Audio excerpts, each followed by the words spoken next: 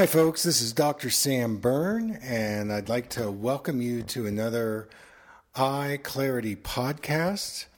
And I'm really happy to be here today. Several questions I'm going to be addressing. And let's jump in with Tracy, who asked the question, how do you work around being intolerant to sulfurs? Is there a precursor or something in the chain to help us get what we need sulfur-wise? I get this question a lot, and I don't know what Tracy is reacting to in terms of foods or medication. I want to say off the top is that there is a really big difference between the sulfur, which is our trace minerals in our body, and things like sulfa drugs and sulfites. There's a huge difference. They're not the same, and people are getting very confused about sulfur and sulfa. Now, there are cases where people could be allergic to things like eggs, or even things like broccoli, other cruciferous vegetables. I'm not sure it's the sulfur that's causing the allergy. If in fact, somebody is saying, "Oh, I've got a sulfur allergy," could be a food allergy or a food sensitivity, and they may be confusing it with the sulfur in that kind of a food. But in terms of Tracy and your question, I would challenge you to say, are you really allergic to sulfur? And if so, how did you figure that out? I would certainly go to a regular doctor and get tested for food allergies and food sensitivities. If in fact, there are certain foods that you're allergic to, so be it. But I'm going to run through a little bit about what I know on sulfur in terms of the benefits. For example, some of the best places to get sulfur would be Epsom salt, if you bathe in Epsom salt. The second would be cruciferous vegetables. Broccoli would be probably at the top of my list. And the third would be, of course, my MSM eye drops. So just some stats about sulfur. It's the third leading mineral in the body, and it's found in our bones, skin, muscles. It's involved with many physiological processes in the body. And it also is really important in terms of many different aspects. So, like, for example, one of the things that sulfur plays a role in is it helps in the synthesizing of metabolic intermediates, such as my favorite, glutathione, the master antioxidant of the body. And that it also helps in proper insulin function. It helps in glucose metabolism. It's great at helping us detox. There have even been research studies out that say that sulfur can help with certain kinds of skin disorders, such as shingles. It's been known to help arthritis. It also helps in balancing out cholesterol, and also helps in the absorption of vitamin D. Now, some of the places where we can get sulfur-rich foods would be, again, the cruciferous vegetables. I've talked about these things like mustard greens and Brussels sprouts, bok choy, broccoli, cabbage, cauliflower. Even things like garlic and leeks and shallots and onions. And, fennel, asparagus, and celery also contain sulfur. Now, in terms of other sulfur-rich foods, if you're not a vegetarian, pasture-fed eggs, grass-fed beef, organic chicken, wild-caught fish. If you are vegan or vegetarian, you can go for things like almonds and cashews and walnuts, sesame seeds and sunflower seeds. Even certain fruits like coconut, like Thai coconut, coconut meat, pineapple, watermelon. So sulfur is found in many foods. I've also found it in bone broth, and so it's a really primary trace mineral. And I would need to know more as a detective on what you're talking about in terms of being allergic to sulfur. And I would again check it out in terms of sulfa drugs or something else that's synthetically made.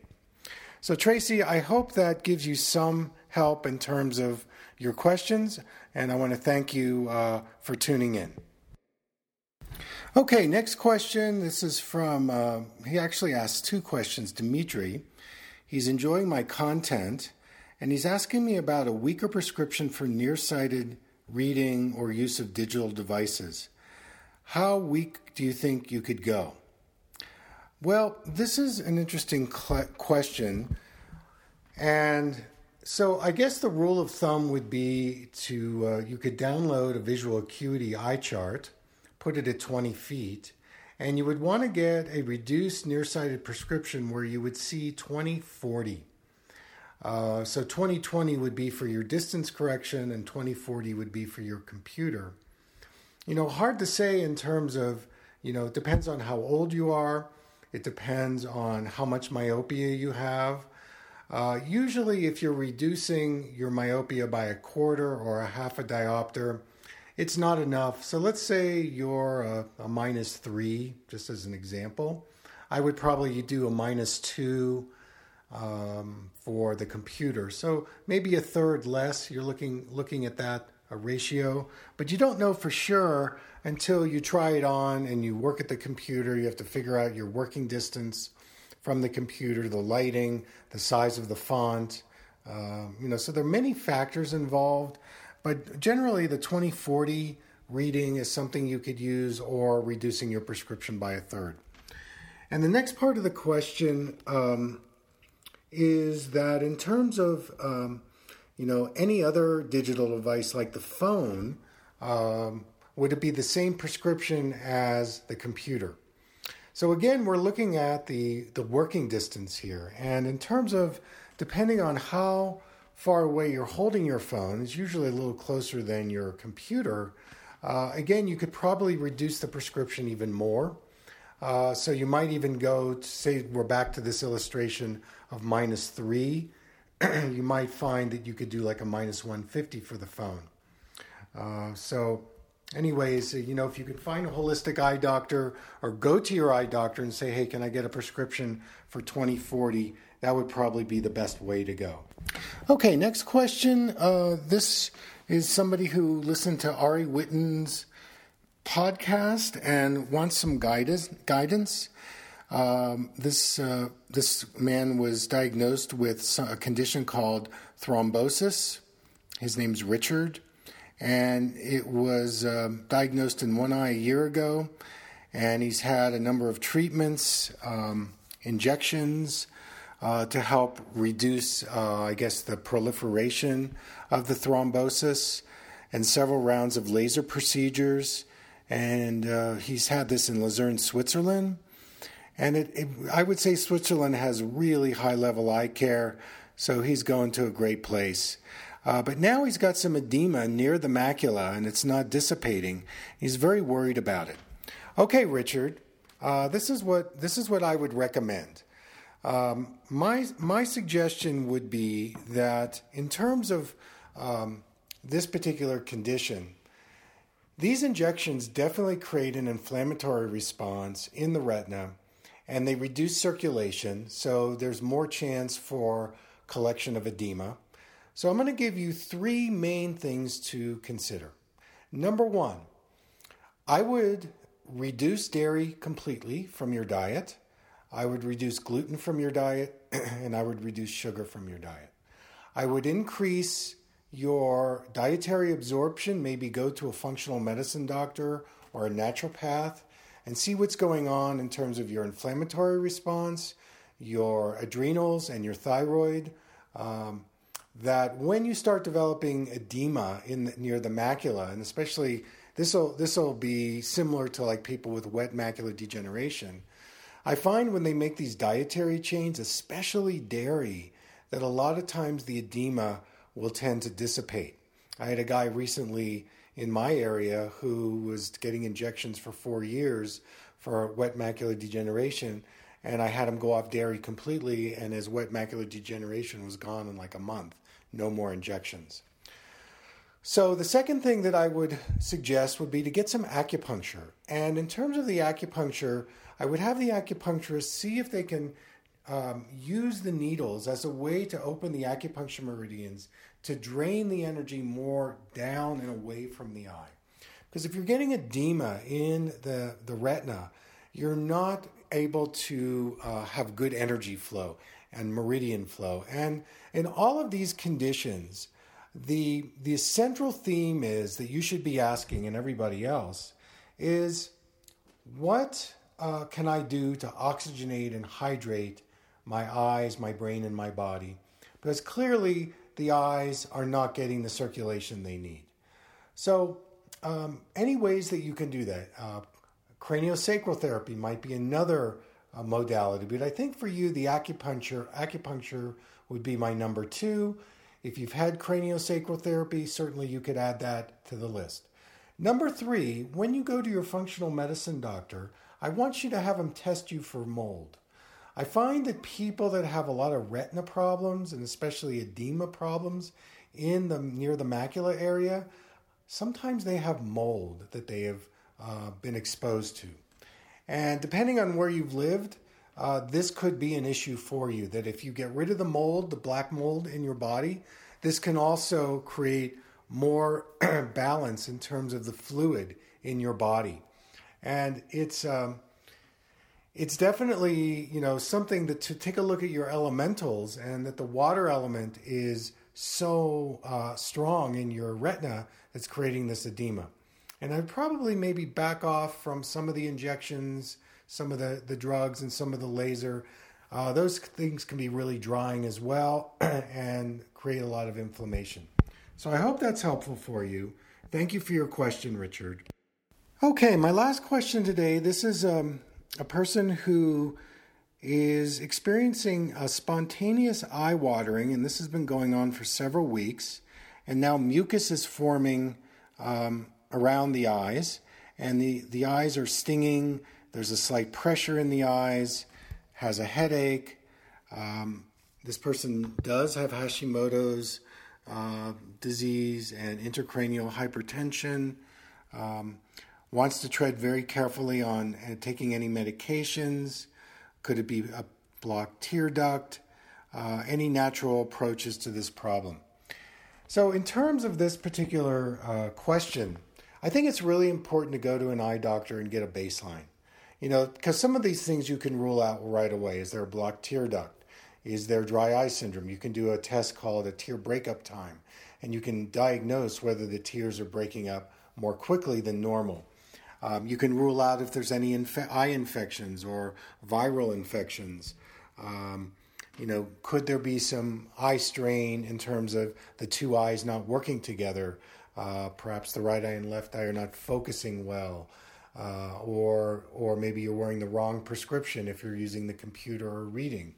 So what I do when I do private sessions with people, and I don't do that many of them anymore, but when I do like a Skype session, if I get the eye records from the person that's inquiring about this, then we go through the eye records carefully together, and we can rule out so many different things. So I think you need to go to the eye doctor and you need to check that out. Obviously, with the thyroid condition, you're destined in terms of the allopathic model to have more dry eye. Also, if you've got hypertension, again, what you're speaking to, the thread throughout, is you're not getting enough oxygenation and hydration to the eye tissue. It's creating a dry eye situation, and you're right about medications and other allopathic treatments, because that's going to stay more on a symptom level. You could consider the MSMI massages that I'm recommending and the eye exercises that are great for the lymph and eye circulation. I think those things would be wonderful for you. I think the palming exercise, any of them that you can find on my website, are also very good. But in terms of, this situation, you want to make sure you're getting enough fats and oils in your diet, a good probiotics, reducing inflammation anywhere, making sure that your endocrine system is balancing as best as it can. Maybe you have to, use things like acupuncture or herbs to help you with your Hashimoto's. Anything to reduce stress, improve your lifestyle. Again, we're talking about better sleep, 30 minutes of aerobic exercise every day, meditation. These are really important lifestyle things that can go along with creating some of these symptoms. So I'm sorry I can't be more specific about it. I would start with your eye doctor, see what he or she says, and once you get that information, then you can plug in the holes based on the diagnosis. But I want to thank you so much for your question. I really appreciate it. You're listening to a podcast with Dr. Sam Berne. To learn more about his seminars and workshops, visit his website, www.drsamberne.com. The Berne Method is a trademarked signature of Dr. Sam Berne for his workshops, seminars, books, and DVDs. The information presented in this podcast is in no way intended as a substitute for receiving professional medical care. The design and purpose for this podcast is to provide information for educational purposes only. Dr. Berne and his guests have no liability or responsibility to any person or entity for loss, damage, injury caused, or allegedly caused through the information, exercises, suggestions, explorations, or written responses presented in this podcast. Dr. Berne is not a medical authority, and his guests are not qualified to diagnose or treat any disease or health problem. This podcast is not a substitute for medical care. Dr. Berne's information is only his personal opinion. If you have any health problem, please seek medical care for whatever condition you may have.